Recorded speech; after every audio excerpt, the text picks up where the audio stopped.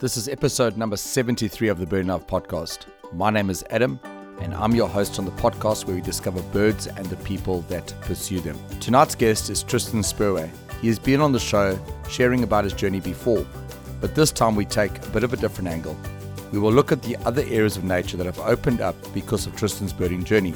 We'll look at the many areas of nature that excite him, as well as looking at some resources to get you started in your own journey. As always, the Birding Life is proud to be associated with Swarovski Optic, one of the world's leading producers of binoculars, monoculars, and spotting scopes, as well as the Birdlasser bird logging app. Spot, plot, play a part. Download and install the app to play your part in social conservation. If you enjoy this podcast, please subscribe and leave a rating and a review on Apple Podcasts or wherever you get your podcast to help others to find the show. Please also tell others you know about the show. If you would like to contribute to help us cover the costs associated with hosting the show, you can click on the link in the comment section below this episode and buy us a coffee or two. So let's hear from today's guest, Tristan Spurway. So Tristan, last time we spoke, we had a good chat about your birding journey, and we're not going to go too much into that today. People can go back and listen to the previous podcast, but since we last chatted, how have things been going with your birding? They've been so-so. I actually haven't really birded since we last chatted. Life got a bit busy, but I got my hands on a nice pair of Leicas. So that's going to absolutely improve my birding experience by I don't even know how much. And I'm actually getting out tomorrow again. So apart from that, not much else going on. I know we chatted about this in the last episode, but just tell us a little bit about your home patch. Where's for you, when you got your normal birding, where's your home patch and what type of birds do you see on your home patch? Well, I've got my home patch here in Pretoria, and the one in Heinertsburg, Limpopo. In Pretoria here, I mostly just bird from my household, and I've had some really sick birds. You get Ayers hawk eagle flying over. I had white-crested helmet truck in my garden the other day, which is really sick for Pretoria. And in my Heinertsburg pentad, black-fronted bushshrike, you can, if you really push it, you can get crazy dry acacia species. There's gorgeous bushshrike in the pentad. Striped flufftail, buff-spotted flufftail, red-chested flufftail. I mean, just the works. And since the last time, we haven't been in any other Twitches because there's been some fantastic birds that have showed up around South Africa. No, actually, I want to cry about that lesser white-throat, but unfortunately, just one that wasn't accessible at the time to me. But, it's fun. There's always hopefully going to be another one, maybe in 30, 40 years. But if it's here, I'll go for it this time. It's a bit frustrating because I know our positions are a bit different to other people. And a lot of people almost, I almost had someone snidely commenting and ask me, are you really a birder if you haven't chased after that bird? And I thought, it's very frustrating how it's almost become, that's what birding has become. You're not a real birder unless you chase after every bird. But the reality is, not everyone has the time, not everyone has the finances, and I don't think it makes you less of a birder if you don't have the means and the time to go chase after every single bird that farts on a line somewhere in South Africa. That's it. And that's exactly how I look at it, because birding to me isn't just about shooting the fish in a barrel, rarity chasing type thing, which I understand that it is difficult and sometimes, but sometimes the bird's just sitting there. I think where a lot of the challenge comes in is actually finding your own rarities in your own patches or in other places and getting people to go there. And I think it's a lot more important about getting into the field a lot more than actually just spending hundreds of or thousands of rands to chase a singular bird all the time. But I think the other side of it is all birders, including myself, we do like our life list to keep on moving. And honestly, my life list has kind of been on pause for quite a while. And it does get a little bit frustrating when you see everybody, Trevor Hardiker puts that picture out, this guy's life list is going up to this. And the reality is it's going to take me ages for my life list to grow by another 10. So I think it does get a little bit frustrating. And there's always a little bit of jealousy that comes in, I think. Oh, yeah, 100%. I mean, I've been stuck in the 500s for, I'd say, about 3 years now. Purely because I haven't been able to get out and chase all these birds. And that's exactly it. It's very, I feel a little bit of jealousy sometimes, but then I also remind myself that it gives me extra time to go and find all these birds and just that little bit more excitement. So what do you do? Like for me personally, because I can't always chase after birds, I mean, my passion is atlasing. And honestly, I've said this on episodes previously. For me to get a rarity, no matter how rare it is, there's the level of satisfaction is a lot less for me than discovering a new bird on a full protocol call. When I say a new bird, it doesn't mean it has to be a crazy rarity. for example, just the other day, I was kind of doing a bit of garden birding, and I kind of saw these birds in the tree, and I kind of spent a bit of time, and it ended up there was two grey waxbill in the tree, and for me, what was so exciting was those were new birds for the Pentad. It was the first time those birds had been recorded in my Pentad, and there was a real excitement at me to discover those birds. And yesterday, I had to go into Durban to go pick some up. Driving past our local mall, and there was a black-winged kite. And now people say, "Oh, black-winged kite, we see them all the time." But it's only the second time that bird's been recorded in that Pentad, and I think for me that's exciting. So how do you keep the passion? So how does it look like day to day for you? So because obviously you're not able to chase after birds, but how do you keep on birding in the middle of waiting to get to see your next lifer?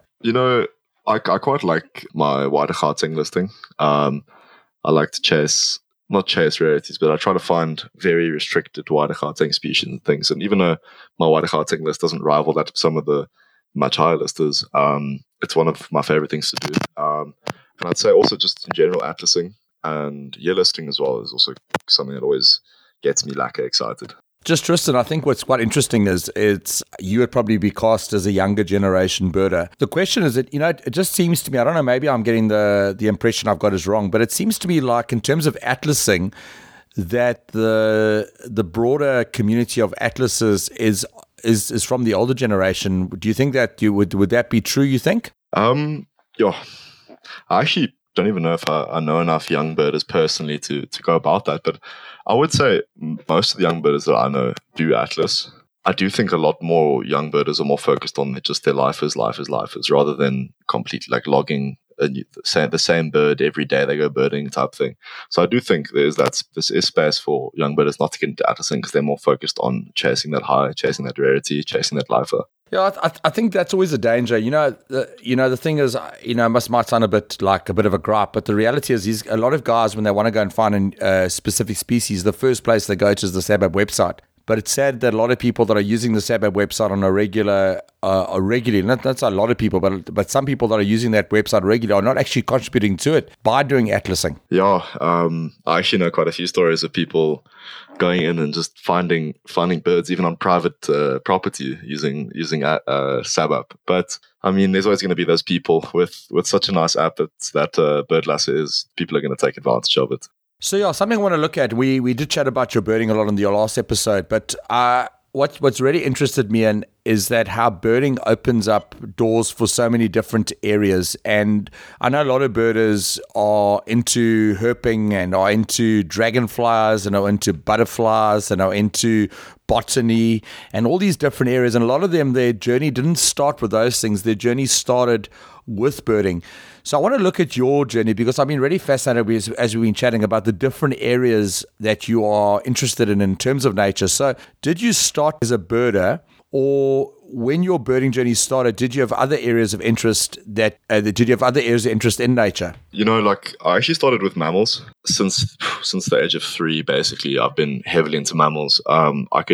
I'd say about by the age of 12, I could name any mammal, any of the larger mammals anywhere on Earth, and I still can, thanks to younger me. And I was reading through bird books every now and then just to look at the pretty photos of Narina trogons and things, but I was never really into birding. And then by the age of about 15, I got a nice camera. I started taking photos of birds, and I was like, wow, this is cool. And then from there, the birds got me into the plants because I realized that birds are dependent on plants and frogs and reptiles, and it just expanded heavily from there. So one of your passions, which I find is really interesting, is growing and collecting succulents. So tell us about how this passion started, because it's quite an interesting hobby for someone your age to be into.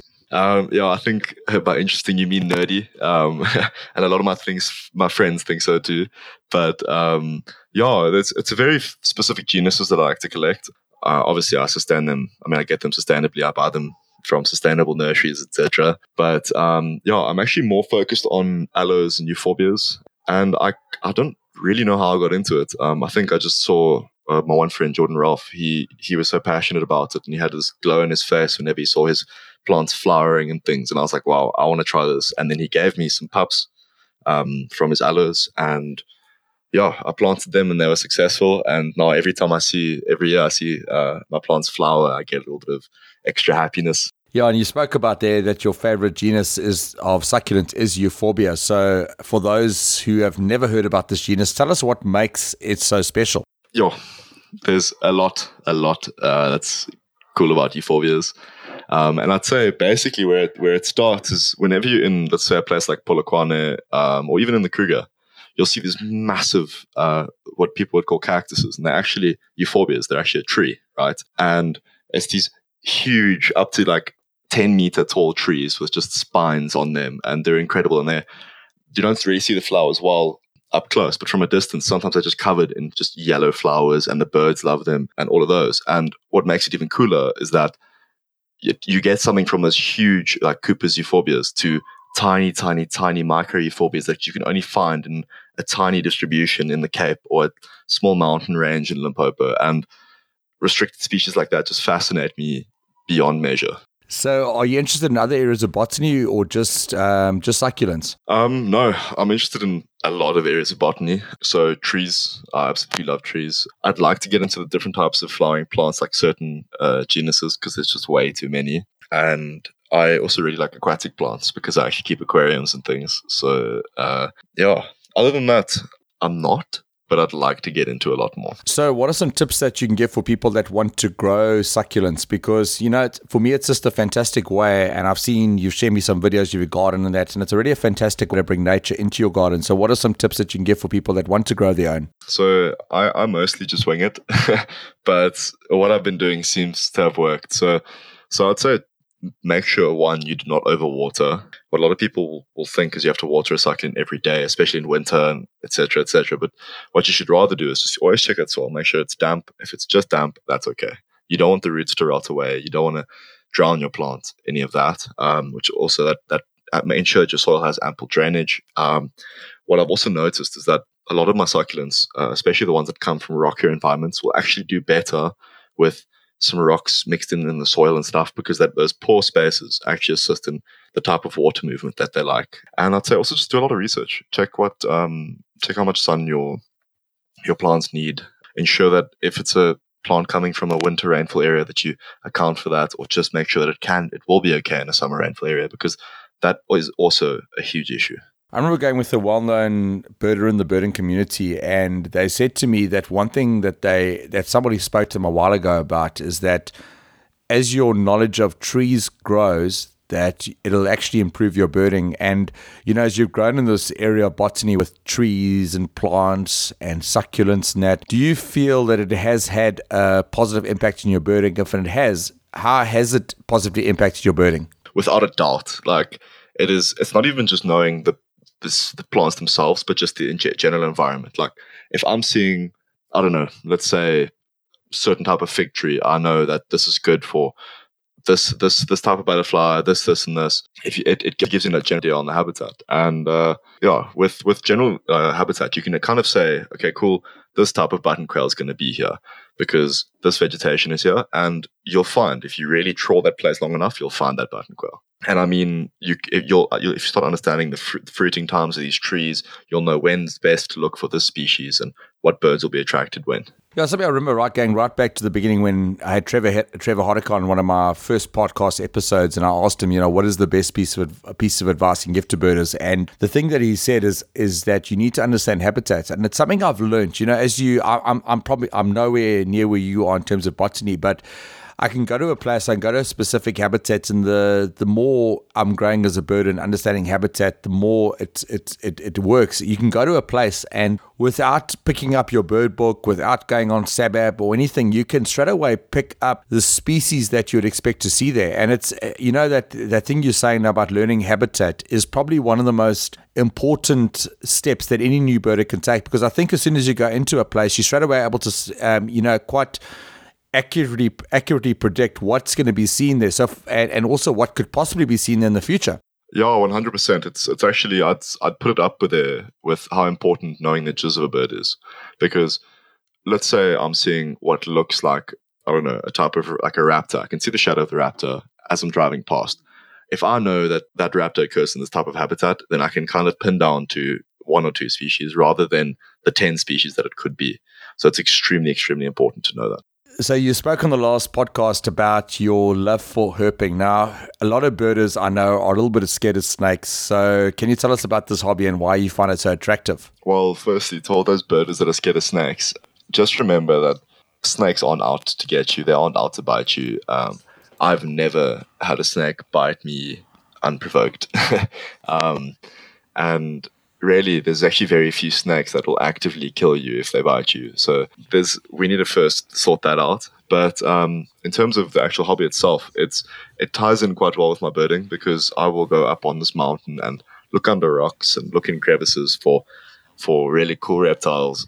And while I'm doing that, I can listen out with my ears, hear what birds are coming, see some birds fly over, and I can do all these things at once. And it kind of extends the enjoyment in the field, because I'm not getting bored because I'm not seeing enough birds, and I'm not getting bored because I'm not seeing enough reptiles, because I'm seeing them both. And a lot of the guys who chase after butterflies will say the same thing. You kind of bird in the morning, and there comes a certain time of the day where the birding slows down. And a lot of times that time where the birding slows down is a fantastic time for butterflies. So, it like you said, by having those different areas of interest, it really adds to your time on the field, because when the birding slows down, you just switch over and start looking for something else. Yeah, that's exactly it. Like, I wouldn't say, I don't really know when the perfect time for herping is on a day. I just do it continuously, even if I'm wasting my time. But yeah, that's exactly it. So when the sun gets a bit hot, the birds stop moving around. You can just keep flipping rocks, or there might be something sunbathing, and that's also where plants tie in as well, because plants don't move. They don't hide away when the sun comes out. So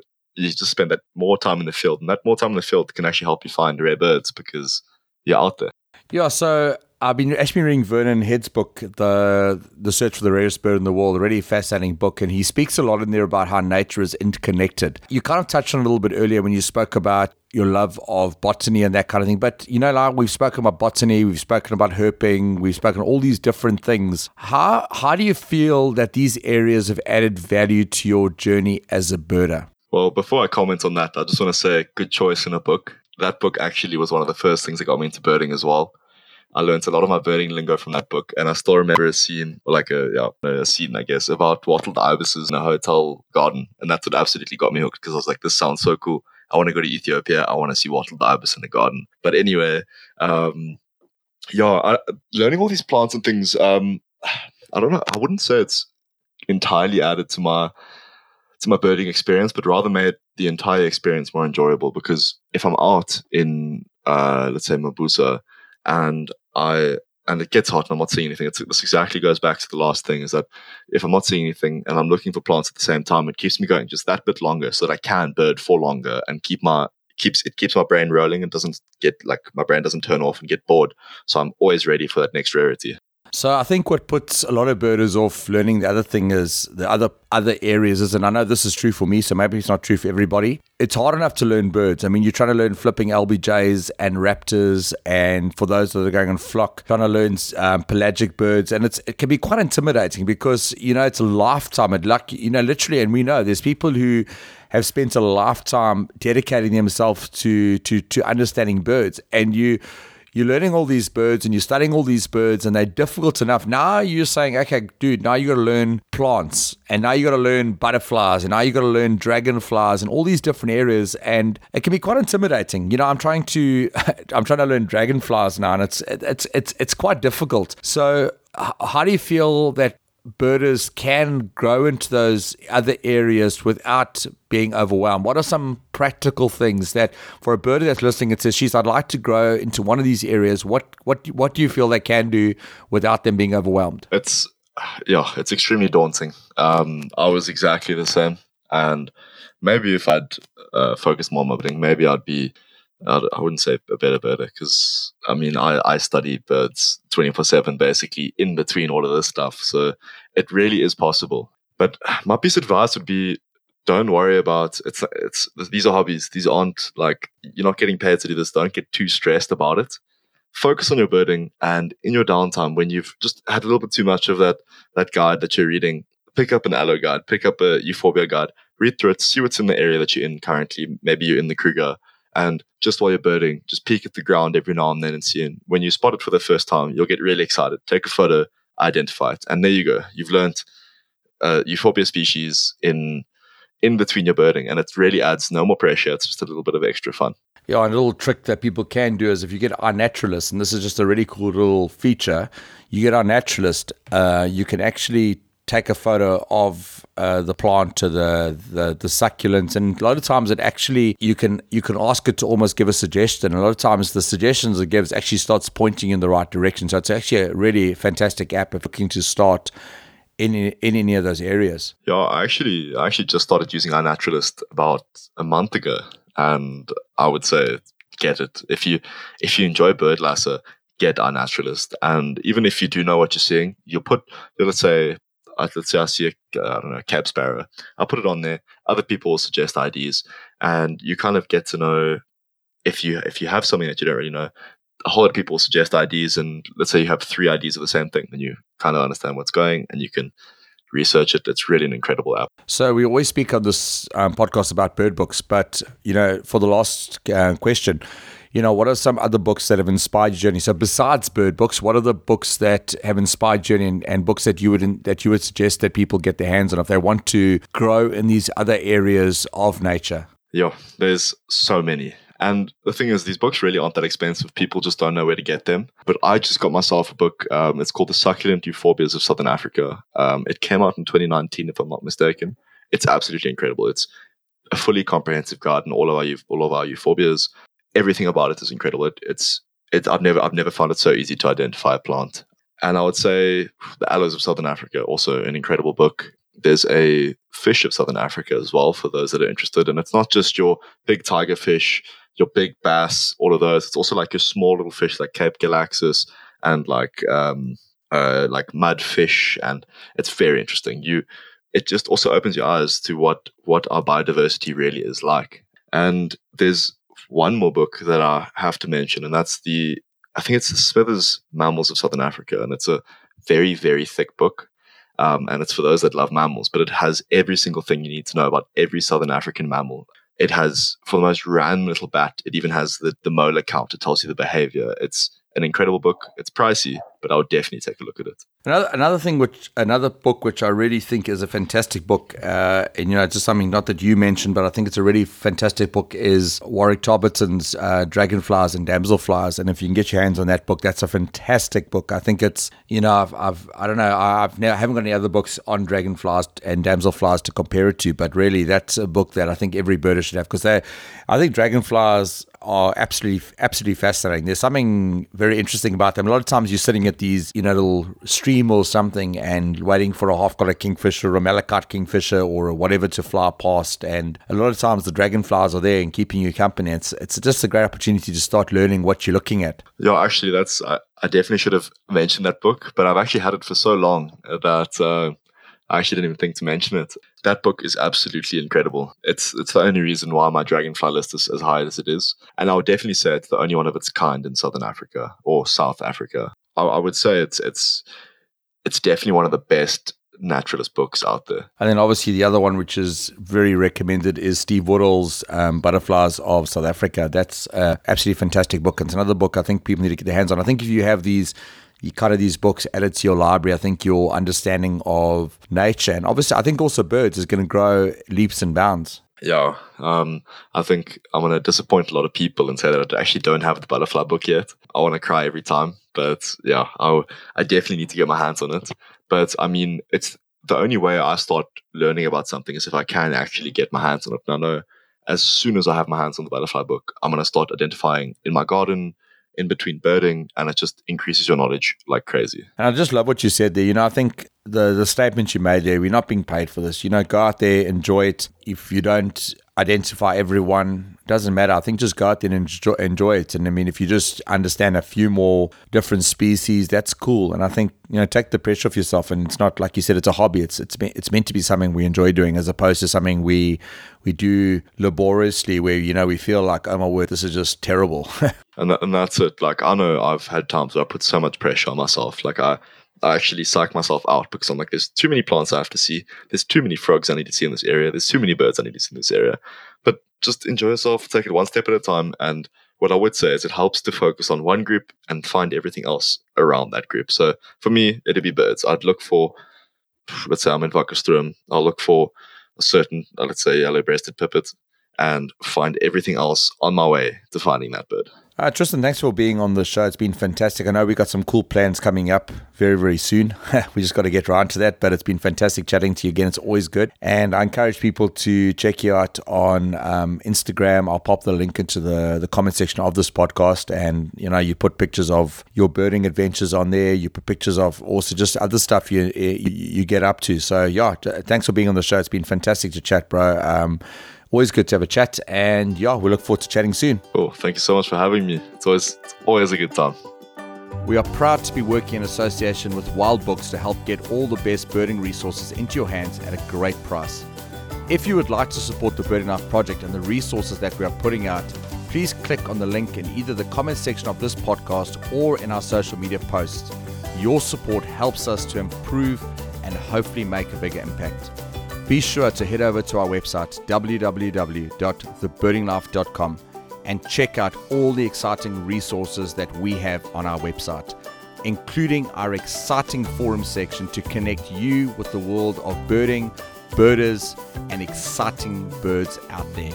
Do not forget to follow The Birding Life on Instagram and Facebook. We really appreciate everyone that takes the time to interact with these accounts. Be sure to check out Birdlasser and download the app on either iOS or Android, and keep a life list while playing your part in social conservation, as well as Swarovski Optic, one of the world's leading producers of binoculars, and spotting scopes. So until next time, be blessed and happy birding.